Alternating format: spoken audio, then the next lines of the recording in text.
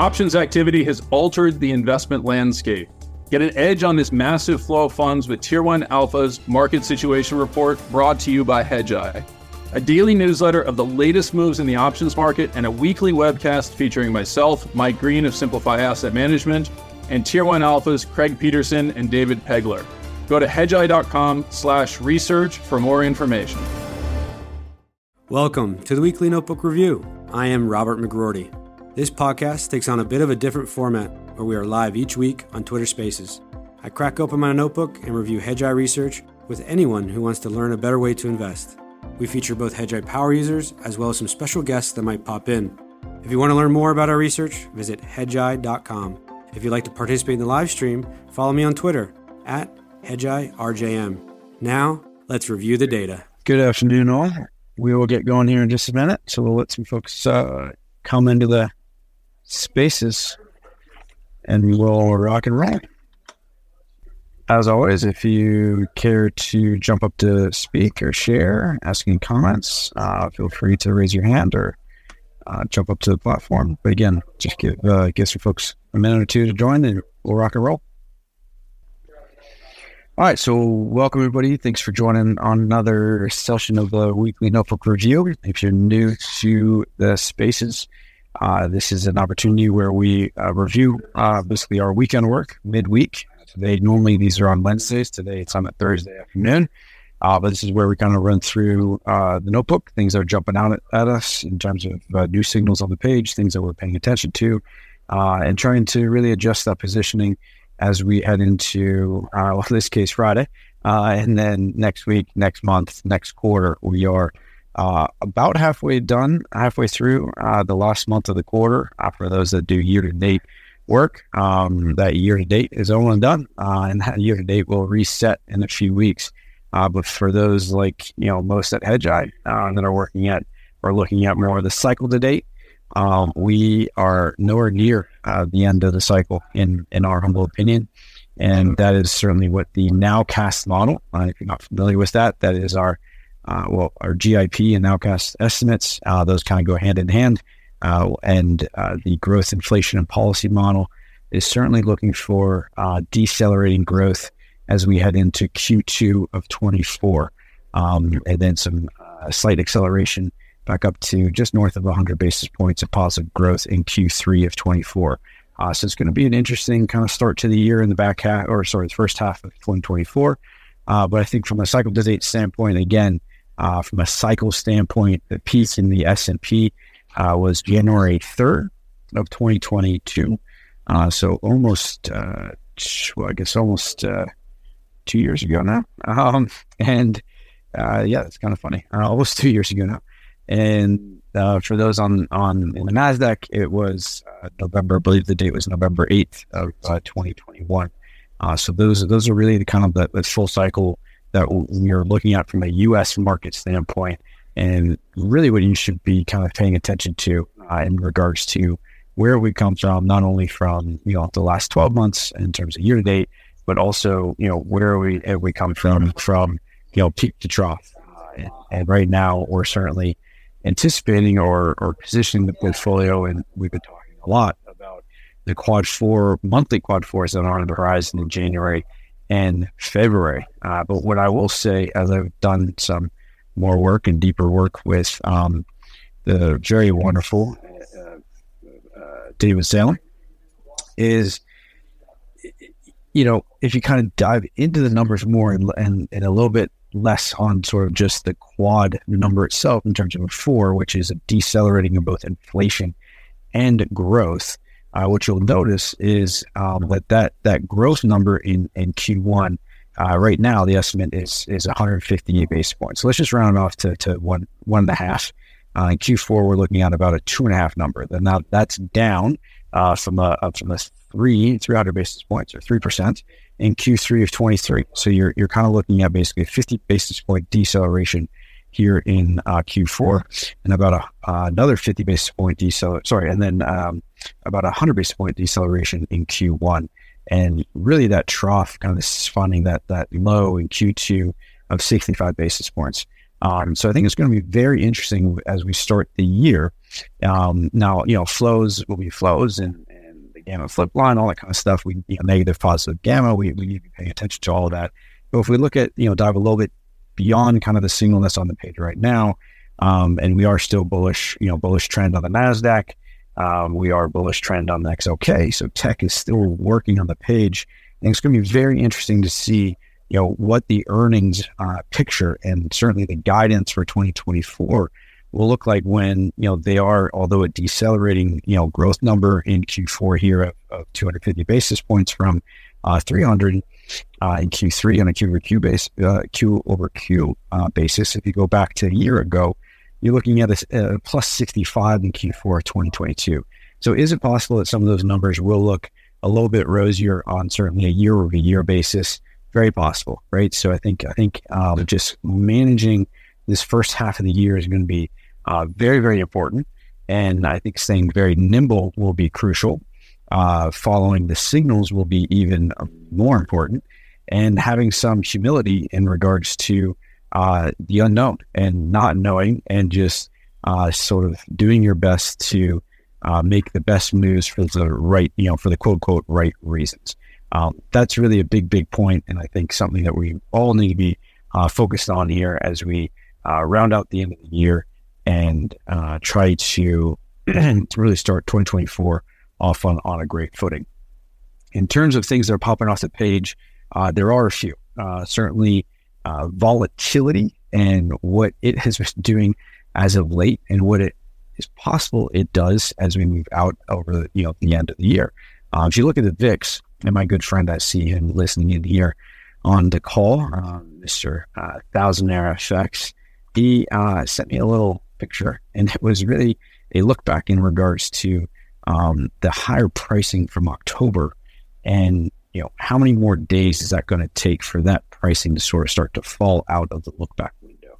I think that's a really, really important call out. And so hat tip and thanks to Chris for sending that over to me today.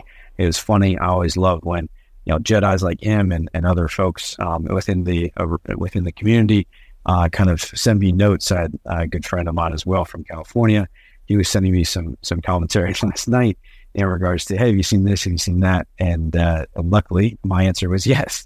But the fun part is, when you're literally, I was looking at the exact same thing as Chris was sending it over to me. So if you think about kind of like the look back window on pricing, we had a good chunk of sort of basically most of October, certainly going into, what was the peak there? It was, the peak was, excuse me, let me just pull it up. Peak was October 20th, but we still had some pretty elevated pricing going into the 27th of October, and kind of, October 30th as well was up north of 20. So a lot of that pricing, say, call north of 17, which really was for most of the month of October, north of 16 at least, 16.21. That's going to start to follow the look back window, but it's going to take about, I think I calculated about 15 days. So it's about 3 weeks. So there's still possible that you're going to have kind of like on a trade duration, volatility that is going to, it's going to take some time for those prices to fall out of look back window and to kind of try to reset at these levels here that we have right now, which is really under 14. We had a spike of kind of around that a few days ago, but we've really been sort of trading in this sort of 12.5 to 13.5 band for about, call it 10 days or so, which is a very, obviously a very low level of volatility. Certainly over the course of the last year, this is sort of some of the lowest volatility that we've seen, and it's very reflective of the positive gamma that we have been in for the last few weeks. We did close, and I called that out this morning. We closed in negative gamma territory last night, yesterday, but we opened, basically we immediately opened back up in positive gamma environment. So again, just these things, gamma, the flip line, it's just another tool in the toolbox. You need to know where it is, because things can start to get kind of escalate at those levels when again, dealers have to come into the market and they're selling weakness versus as well as buying strength. You just get higher levels of volatility typically in those environments versus a positive gamma environment where volatility gets suppressed. And you've seen that really as of late, the last few days. And we had a plus 80 basis point day to day on the S&P 500. But, up until then, it's really been, I think the biggest move was a plus 40 basis point day, and even a plus 80 basis point day day isn't exactly a crazy vol day in terms of big spikes, 2% moves, et cetera, et cetera. But yeah, again, just something to be calling out here. I think it's very important to not going beyond just the VIX and looking at the Vixen. It closed just north of 17 today. Again, that's basically the lowest vol we've seen over the last few weeks on the Vixen, certainly all year.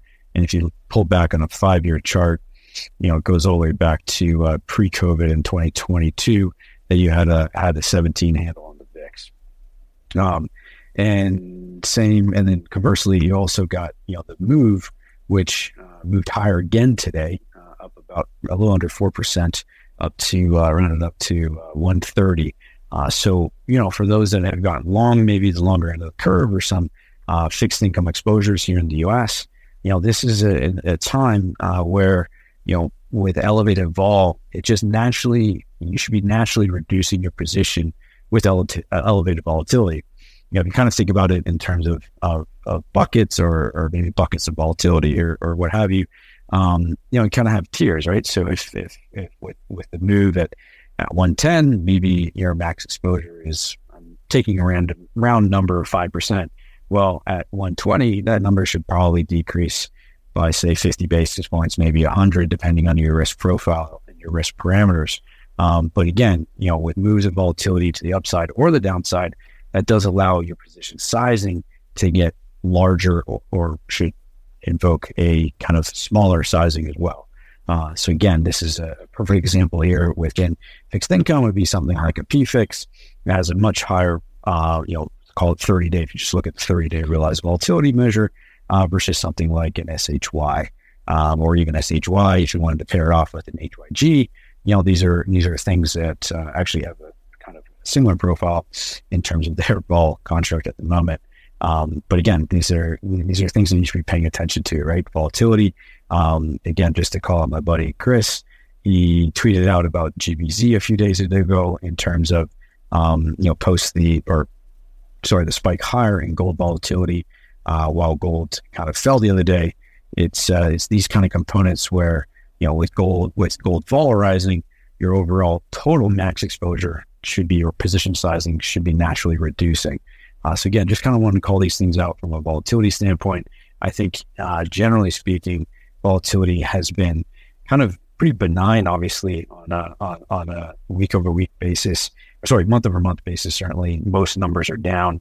The move is up, about kind of the only one along with FX vol, and GVZ. So on a month over month basis, but on a week over week basis, if you're kind of looking at that, the move is up over 1,000 basis points.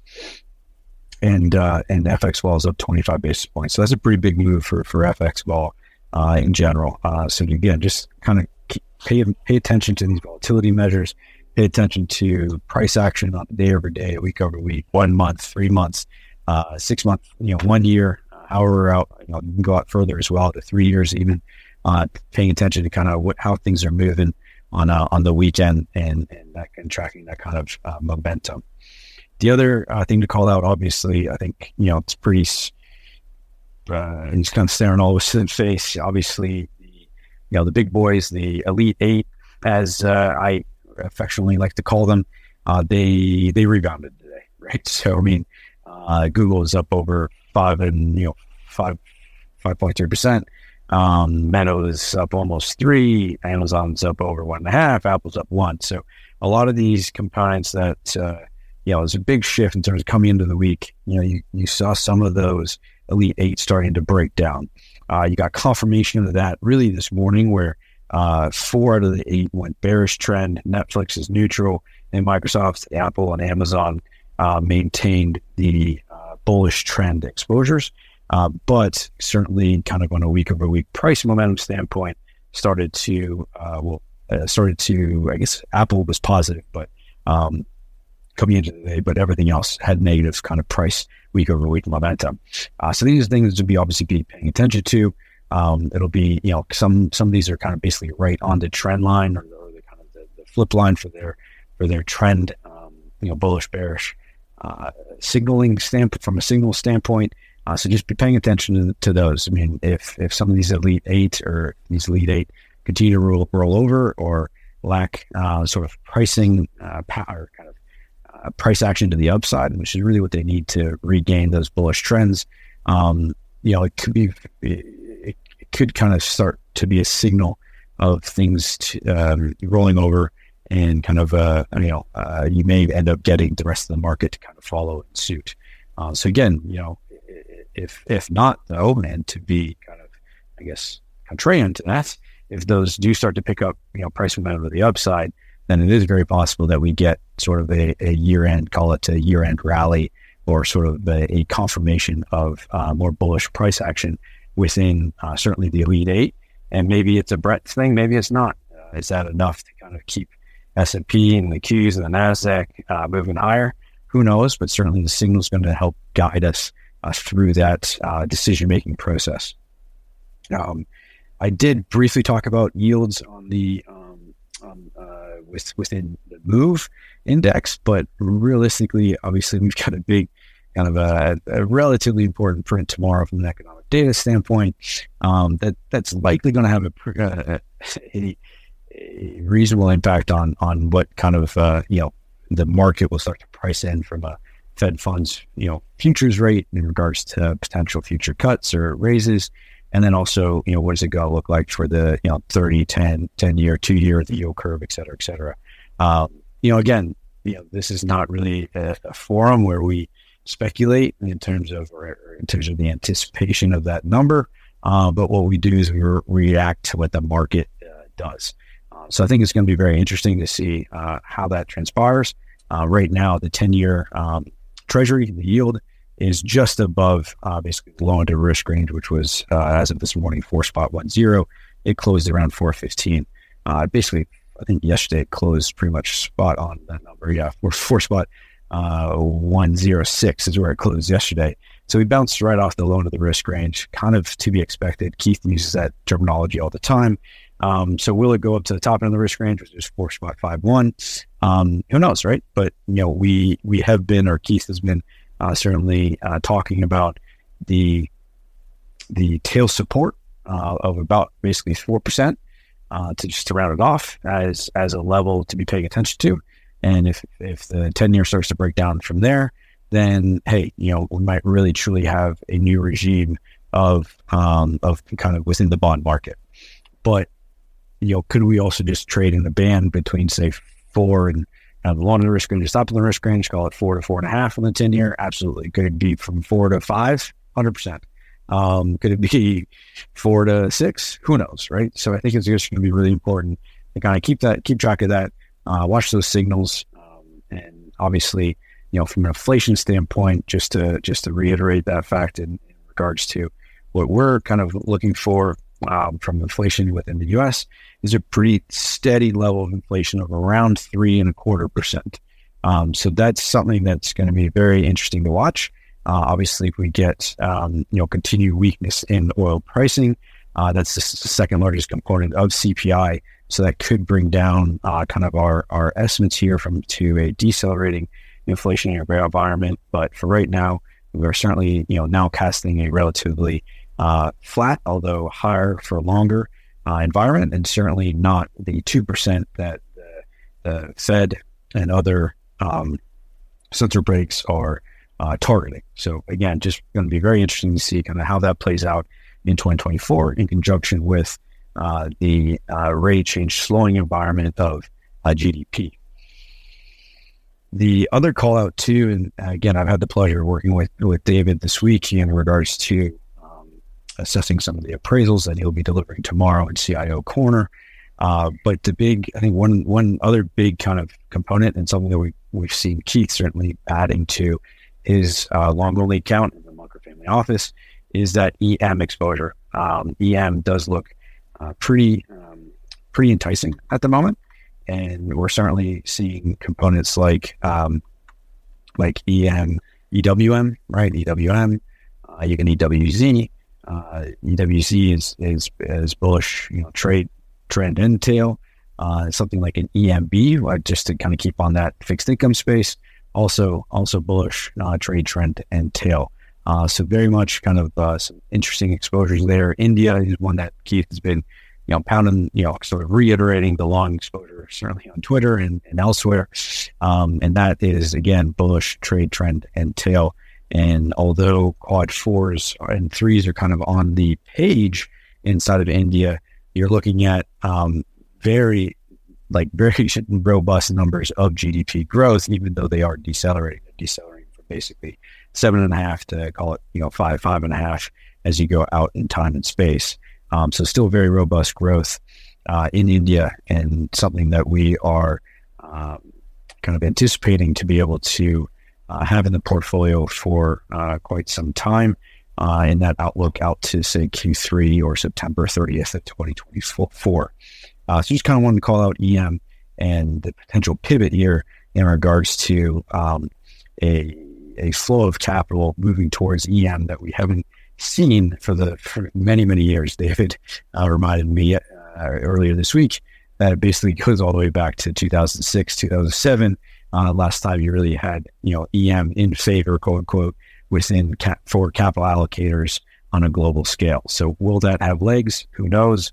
I think it's just going to be very interesting, and the signal will absolutely continue to help guide us in that process. Lastly, and then I'll get off my soliloquy, the quad 4 exposures that are picking up signal strength is certainly something that needs to be called out. And I know we haven't had this notebook review for a few weeks, so I do apologize for that. Just between travel and Thanksgiving, it's just been a little hectic within the McGroarty household, and in particular for myself. But the things like healthcare, whether it be XLV or Pink or even consumer staples, consumer staples is now neutral trend on the page. Keith talked about it on the call this morning with Daniel. But these sort of quad 4, generally more quote unquote typical quad 4 exposures are picking up signal strength and are maintaining that signal strength. And I'll just reiterate XLV, even GDX, XLP is another one, right? So, and XLU, how could I forget the Utes themselves? So I think just that kind of component in and of itself, with bonds starting to work, but will they kind of continue to work? Who knows? But those kind of like more traditional quad 4 exposures, the fact that they are working is an interesting signal and something to be paying attention to. And we'll see what kind of transpires as we head into what we think is certainly going to turn into decelerating growth environments in Q1 and Q2 of 2024. So with that, I'll take a pause, have a little water. If anybody wants to jump up, share their insights, their thoughts, questions. This is an open forum. This is for Hedgeye Nation. It's way more fun when I get to talk with Hedgeye Nation.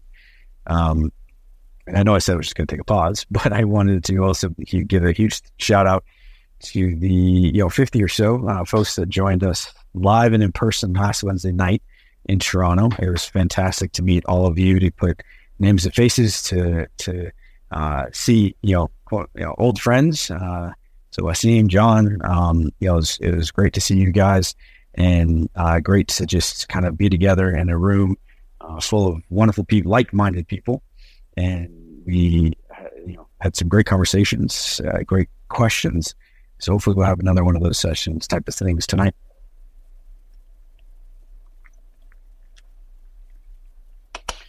All right, not everybody jump up at once.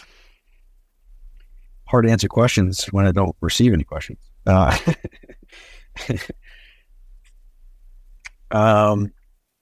right, well, here we go.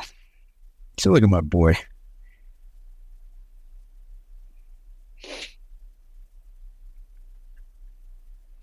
Mr. Thousandaire FX, welcome to the program. Hey, buddy. I know you're a long-time listener, first-time caller. Yeah, it's been a while. Can you hear me? I had to re-download everything.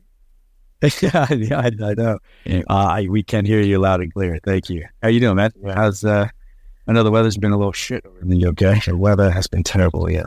Yeah, it's been pretty bad. But we're getting through. Yeah. Good stuff. Well, I don't know if you saw, but Keith did add the pound today.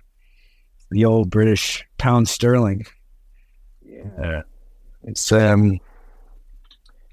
perked up a bit on some dollar weakness, and everything was going on with the yen today. But yeah. it was funny, like on the using the futures. So if you use 6J, which is the yen futures contract. Yep. Like people were starting to call out that today's move in the yen was like a 6 sigma move or whatever. But if you follow if you're on TradingView, if you follow the price of 6J is basically exactly where it was last November. But also then as well, you'll see if you just go straight across, straight to the left, there was a couple of days in November that were also as big as today as well. Right. But they were like 2 or 3 days back to back with massive moves. So, yeah. And there's some conspiracy theorist out there said big moves in FX would normally mean some kind of intervention. But who knows? Huh. Interesting. Only a central bank can move a market as big as the FX market. That's true. That's true. I know you're a BOJ watcher now. I am, Yeah. I have a whole Substack on it, everything like that. It's how I spend all my free time. No, not at all. But yeah, that was a joke for everybody listening in. I don't know how this is sound, but But the yen, I mean, it's certainly. I mean, that's sort of the FX was definitely an area that I forgot to cover, but it's been over the last 3 weeks. I mean, you've seen the dollar move to neutral, euro go maintain its bearish trend, but the USD JPY, aka the yen, as you mentioned, has moved to bullish trend, and the pound's bullish trend, and the Canadian dollar this week moved to neutral. So a lot of you could say it's maybe US dollar weakness, because that is we're quoting all of those in USD. But you're also, as I kind of alluded to a few minutes ago, that FX vol, it has moved up 25 basis points in the last week. So big move there, big move in FX vol, and you're kind of seeing some interesting price action and trend changes within the various crosses. Yeah. Or any of the, I know you track some not wonky ones, but certainly I'd call them I guess high beta or high vol unique crosses. Any of those sticking out in your mind? I think the Aussie dollar's been looking pretty good. Yeah, the Aussie dollar's pretty strong, but some of the wonky ones, like the Aussie against the South African rand has had a big move. The South African rand as a whole has just had a bit of a rip. So, not really blunt. I quite looking at, for some reason, I quite looking at Sweden, but that's getting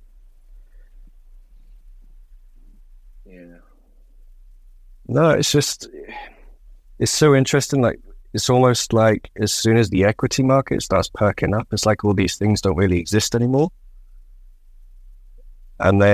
But then when the S&P 500 is down, everyone's obviously paying attention. Like, oh, it's because of rates, and oh, it's because of the dollar, and oh, it's because of this, and all kinds of narratives are coming out everywhere. But obviously, now that the stock market's up, nobody cares about that anymore. Because they don't have to find an excuse for something. Exactly. Yeah. It's interesting too. I mean, just kind of going off. It's a good point, and I think from a signal strength standpoint too. And Keith delivers this to institutional clients on Sunday, so I know you haven't seen it, but I talked about it on the healthcare show with Tom Tobin today, and there's like 5 healthcare stocks inside of the S&P that are showing up on inside the top 29 signal strength, right? And so it is interesting, because you are right? I mean, in terms of when things are up, the equity market's up, then who knows? But then at the same time, there are components inside of, say, the S&P or NASDAQ, what have you, that there's a rotation-ish trade there that happens. And there are things that still work even in down tapes. And again, I'm making that comment because it's not just equities; it also expands to, there's potential, rates, fixed income exposure to have on the book. There's other exposure to have on within the FX market, right? So it is very handy to be able to go anywhere. Yeah, I think moving forward, this is obviously we'll see over time whether that's the case. I think being able to actually genuinely go anywhere will be I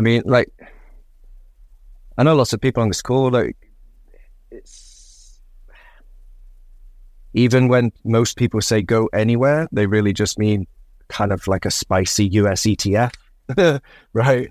That's a bit spicy. But I think moving forward, potentially actually genuinely going anywhere, like actually having an FX account and actually being able to trade currencies rather than just US ETFs, maybe might be something. Actually going and looking at equities in other places could be something that we have to do and be much more, possibly even more short term to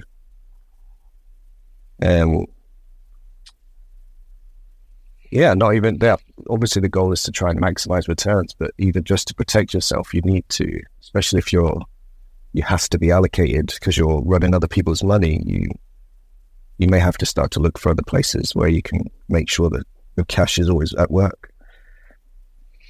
Yeah, and the UK. So again, I'll go back to David Salem and my work this week. But the UK has popped up on our radar in terms of like the appraisal process, and it puts out. Let me just make sure I'm not misquoting this, but from a yield standpoint, it puts out I think like a 3.5% yield, and that's an annualized yield, right? But it's one of the more robust ones out there in terms of global and non-US stocks. Australia's a little better at 3.9. In Brazil, oddly enough, has an 8% yield. So on an annualized basis, but you're absolutely correct, right? And again, that's just the ETF, EWU, EWC, and EWA.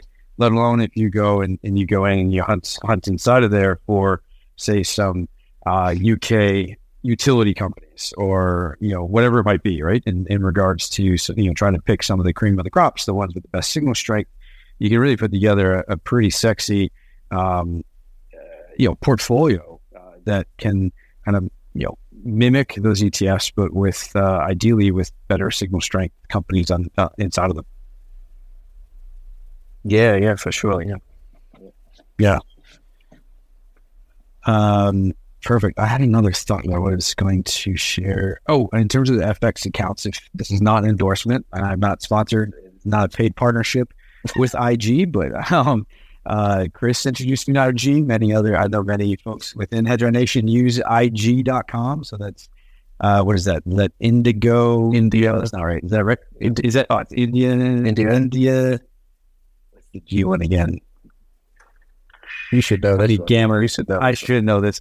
Is it George? No. Golf. I should know that one. India Golf. IndiaGolf.com. I had a paper trading account for a very long time. I would highly recommend you start there because it is a completely different ballpark in regards to trading pips. And it's really fun to say that, pips. I trade pips. Would you like 25 pips of the US Euro USD? Yes, please. Anyway, but yeah, that's actually a pretty big trade. I'm not that big time. But yeah, that's a great place to start from an FX standpoint. Go do that. It is fun. It's fun to kind of get, wet your whistle. We certainly talked. I think I see George Syracuse out there. He is, and Blair Applegate. They've talked on Weekly Notebook Review about going directly to Treasury Direct, right? .com. You can buy T-bills, Treasury notes directly from Treasury Direct. So a lot of different ways of having your own direct access to not only Treasury notes and T-bills, but also to FX and currencies, et cetera, et cetera. X2, what a pleasure to have you on. I guess my microphone was off. What's going on? I'm good, man. How are you? Not too bad. Not too bad. I was jumping up to tell you that it's golf. I love it. Sorry about that, guys. I really should know that. How do you not know? And I know. I got to print it off. John Weeks is like literally probably dying and laughing so hard. He even sent me a cheat sheet. I just need to print it off. I got to go find it and print it off again. But yeah, golf. Speaking of FX, I know you love to trade the euro dollar. Where did you start, out of curiosity? Did you start on IG? I mean, I know you're a big timer, so you probably started. I am not a big timer. Where did I there were definitely some multiple iterations. I think I started with Thinkorswim. Yeah. What else did I use? What's the other one? I have to look it up. I don't remember now. But yeah, there are a bunch of them. IG is good. It's very user friendly. So yeah, I'd recommend it. Yeah, it's good. Yeah, luckily you never had to send like a telegram, right? Next year, a telegram. When I was trading in like use carrier pigeon to get ass. Doing yeah. Anyway, anything else on your mind, man? Anything else? What's going on in the family office? Not too much. Trying to figure out. I actually had a call with an RIA today, and he was kind of complaining about the situation. Trying to go up against the the measuring the performance against what happened this year. It's a little scary out there. Yeah. I mean, unless you had the right stocks, so the 7 stocks, you underperformed. So. Yeah. These numbers are from this morning because I haven't had a chance to do my evening work yet. But yeah, I mean, the S&P's up, almost 19% year to date, and Nasdaq's up 36% year to date. So obviously, those both went higher today. So those numbers are going to only look better. But yeah, I mean, those are the year to date, but again, from cycle highs, right? You're still down. I'll do the math here quickly. If you guys, where are we? What was the high? I'll go find it. You guys talk amongst yourself for a second. Chris, how you doing, man? I'm good. Yeah, I'm good. It's quite a lit there, isn't it? Over the pond. Well, I think we've already done the weather. That's a very British thing to talk about. So we're. Yeah, we can't do that. All right. What about that crypto, though? Talking about utilities, some high-quality utilities in crypto land. Yeah. Let's make it up, trying to build up, like, obviously like you have in the equity market where everything's split by, like GICS levels. So you have the sectors. So you have energy, and then the next level down is the GICS level 2, which will be like exploration or refiners or something. So the subsectors or sub-industries, I think they're called. I was trying to do that for crypto rather than just having one big massive blob of like 50 or 100 different tickers. I wanted to try and put them into sectors. And one of the ones that I could find was, it was split by, I don't know what it was.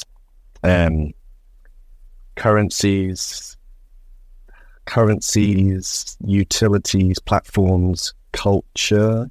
There's like some NFT type stuff in there. Something else, and then I called whatever was left over, just the leftover bucket. But yeah, it was fun. Yeah, obviously making a terrible joke saying that everyone that said a recession was coming, when they told you to buy safety, I don't think they meant buying crypto utility tokens. Yeah. Yes. Some of them are up like 300%. How's my neighbor Sally doing? My neighbor Sally, yeah, that's a good one. Yeah. But yeah, S&P's down about 5%, and Nasdaq down about 10 from the peaks there in 21 and 22. Just get back to that. Cool. All right. Well, anybody, by all means, jump up, ask me questions. Covered a lot already today. Let's see here. From a setup standpoint, I mean, there's a signal or certainly something to be. We've got 13 shorts on in RTAs versus 1 long in DraftKings, so that's certainly something to be paying attention to. And then also from a long only standpoint, the Portfolio Solutions product, or Keys Daily long only, we've got 29 exposures there. So I think it's certainly we got lots of longs to be. We added kind of platinum this week, GDX. Physical silver actually was one that we added this week, which was interesting. Took down, NUP, or the dollar's kind of all the way down at the bottom. Ethereum and Bitcoin are in there as well, which have been great additions and continue to perform quite well this week. So Bitcoin's been a good one. Hey, Robert, one more call out. The yen hit a lower low today. It did. Through the lower end of the risk range. It did. Yeah, and the JP 10-year had 75 basis points, about almost a 15.5% move. It was Japanese equities, down 1.25%. It's that it's an interesting component there. Wow. Yeah, just since I have it, I'll share it, I guess, with folks. But that tail level on EWJ is down at, to round it off, around just under $60.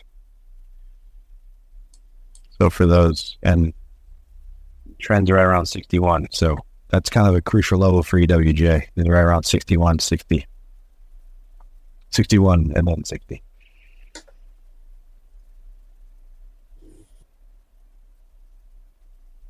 Yeah, FXY. Yeah, it's or the yen.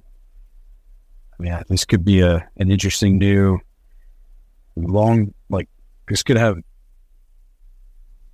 legs. The yen. I mean, it was just such a bearish long cycle, full cycle.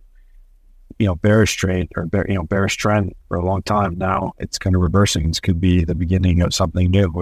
We'll see. Time and space, but I think if you allocate the position, size it appropriately, try to capture that full cycle, it's very possible you're seeing something new develop there in Japan.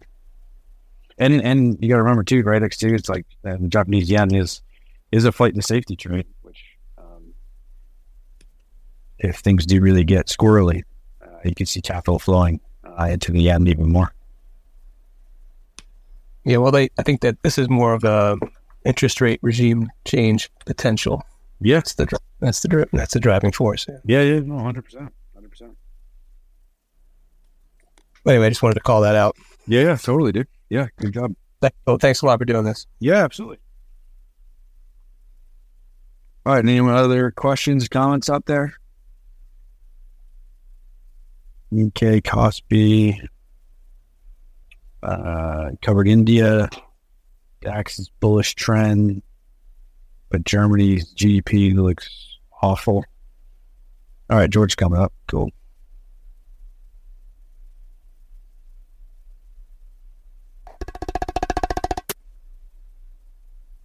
Hey, George. Hey, brother. How are you doing? Good, man. Did anybody... I came in a little late. Did you guys talk about the yield curve at all? A little bit. We didn't totally dive into the yield curve, but we talked about the move and 10-year tail support, that kind of thing. But yeah, go ahead. Yeah, I was just going to say I'm getting interested in, steepening. Because we started, earlier this year, we had peak inversion, steepened a little bit, reinverted, and we had that big steepening into mid-October. And we've given a lot back, and I think the path forward is steeper, not further inversion, as the likelihood of recession, the onset of recession approaches. So that's something that, is on my notebook today. Call-outs. Yeah, absolutely. But when do you need the 2-year to fall? Well, it just depends on which one goes down or up quicker. Right? Yeah. So if the 2-year only, but if it goes up a little bit, but the long end goes up more, in the short term, you get steeper.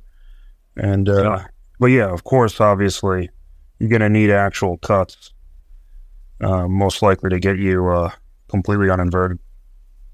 Yeah, okay. Yeah, that's kind of what I was thinking about. Yeah, okay. Yeah, no, yeah. It's makes sense. I mean, I think the good way of expressing that for those that is eyeball, right? That's I don't know if you have that on the book yet, but IBOL. Yeah, I just try not to mention products specifically. I can. I know you can. Yeah. So that's eyeball again. I mean, the way that I think about that, it's not in Nancy Davis. I've had conversations with her. She does it much more eloquently in terms of how she leverages options and all that kind of stuff. But I mean that eyeball is to me performs the best when you've got a steepening environment.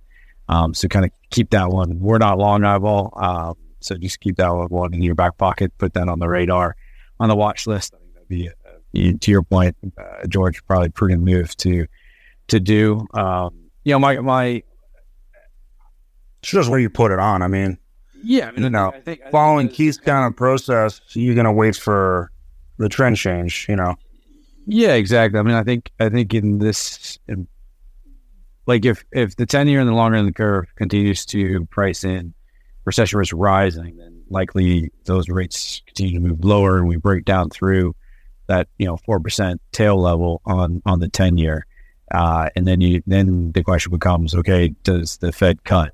And with our nowcast or estimate of basically 3.25% on the inflationary side, it'll be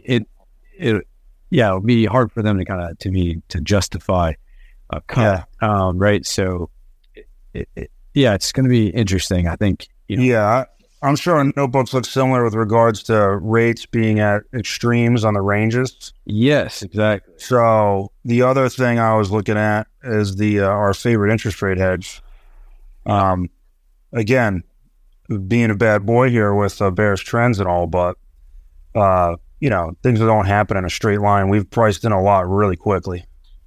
Yeah, exactly. Well, we have, 100%, right? I think I mentioned it earlier. I don't know if you, but 4.10 is where it closed yesterday. That was or just above that, and we low into the risk range, and we popped from there a hair. But it was a question that we got a lot last week, George, in Toronto. Was what how do you think? Basically the question was around how do you think TLT, is it time to get long TLT? What's the deal with treasuries and interest rates and stuff like that? And it's still early days, right? The signal hasn't quite confirmed the as I said, that tail. You're really for this new regime to kind of or this pivot to occur in terms of to really give you green lights, you really need that tail level to break. So right now it's support. You basically kind of need that to turn into resistance, and it hasn't. Yeah, you need a higher low. Yeah, exactly. Yeah. It's you need a higher low. I've got exposure to that stuff, but I took my interest rate hedge off. It was the first week of November when things started to turn. So it's been fun riding the duration train after it clobbered so many of us for 2 years, right? But I don't forget, and that's why I'm right back to that hedge. Put that on today. Yeah. Because everything's just so extreme, and you got Mr. J. Powell talking to us next week, and he could very easily just calm everyone down and say what we think he's going to say, which is, we have to get a couple data points at 2% in order to even consider the first cut. So people have gone really far really quickly. So I don't know. Yeah, totally. We gotta give back. It doesn't mean we have to reverse the current trends completely, but there's a lot of stuff that's shifting right now. No, totally. And I think from a risk management or portfolio construction standpoint, you can have some inflationary exposures on the other side of that, right? So, just as a bit of a hedge or kind of a, what have you, things that continue to look good, like uranium looks great. Gold obviously functions well in that similar environment. GXG, so Colombia, from that, I know that's like more equities, but it certainly has kind of an inflationary, or has commodities exposure there. Even something like a wood, right, like a WOD, that signal's picking up as some very good signal strength to it as well.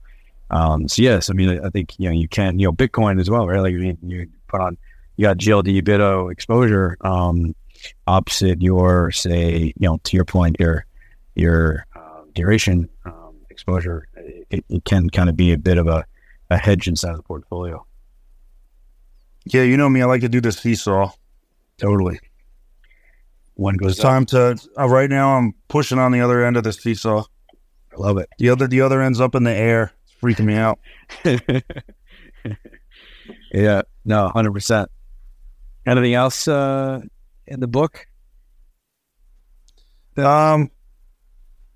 Energy is a little interesting, not yet, but maybe soon.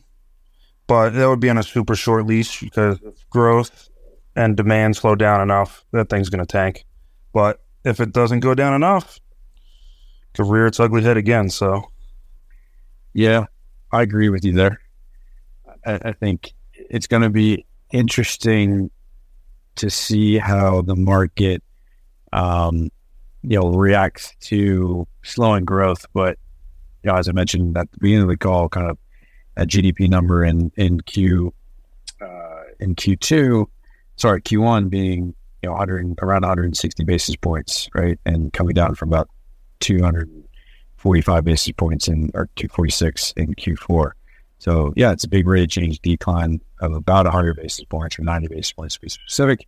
And how does that impact things, right? Does that continue to put sort of a blanket on, say, oil demand or energy demand, or is sort of a 1.5% growth number still good enough, right, George? Who knows? Yeah, I think time will tell.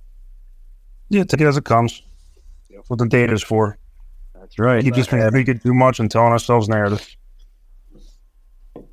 On the, I've turned into a bit of a stock junkie, and I've kind of measured like 1,500 stocks now, which is mental. But just on the kind of energy, like the flip side of energy, is that like some of the utilities are starting to perk up. Because obviously the flip side of energy prices going down is if you've locked in charging your customers when the price of natural gas was at $5 and the price of natural gas is now $2.50, but you've locked in their payment plan or whatever, then your margins are going to go up. So it's been interesting watching some of the utilities start to look a little bit interesting, but yeah. Yeah, and there's even like divergence on the underlying inside of energy in terms of refineries versus things like an XOM. Like XOM and Chevron look like shit, and something like an MPC looks a lot better. Yeah, they've started to give up. They held up. They had held up for the last few weeks. There was a divergence to the rest of like the energy sector, but they have for the last like 2 or 3 days. They've started to give back, but yeah, like anything, like it's. I mean, if you take something like XLK has 73 or something, or at least there's 73 tech names in the S&P 500, and they're not all going to act the same.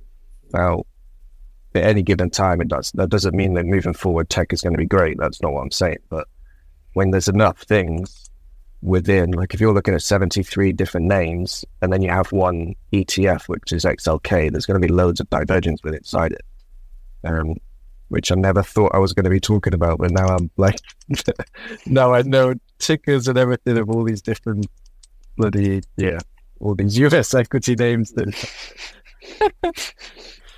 Oh, Reb.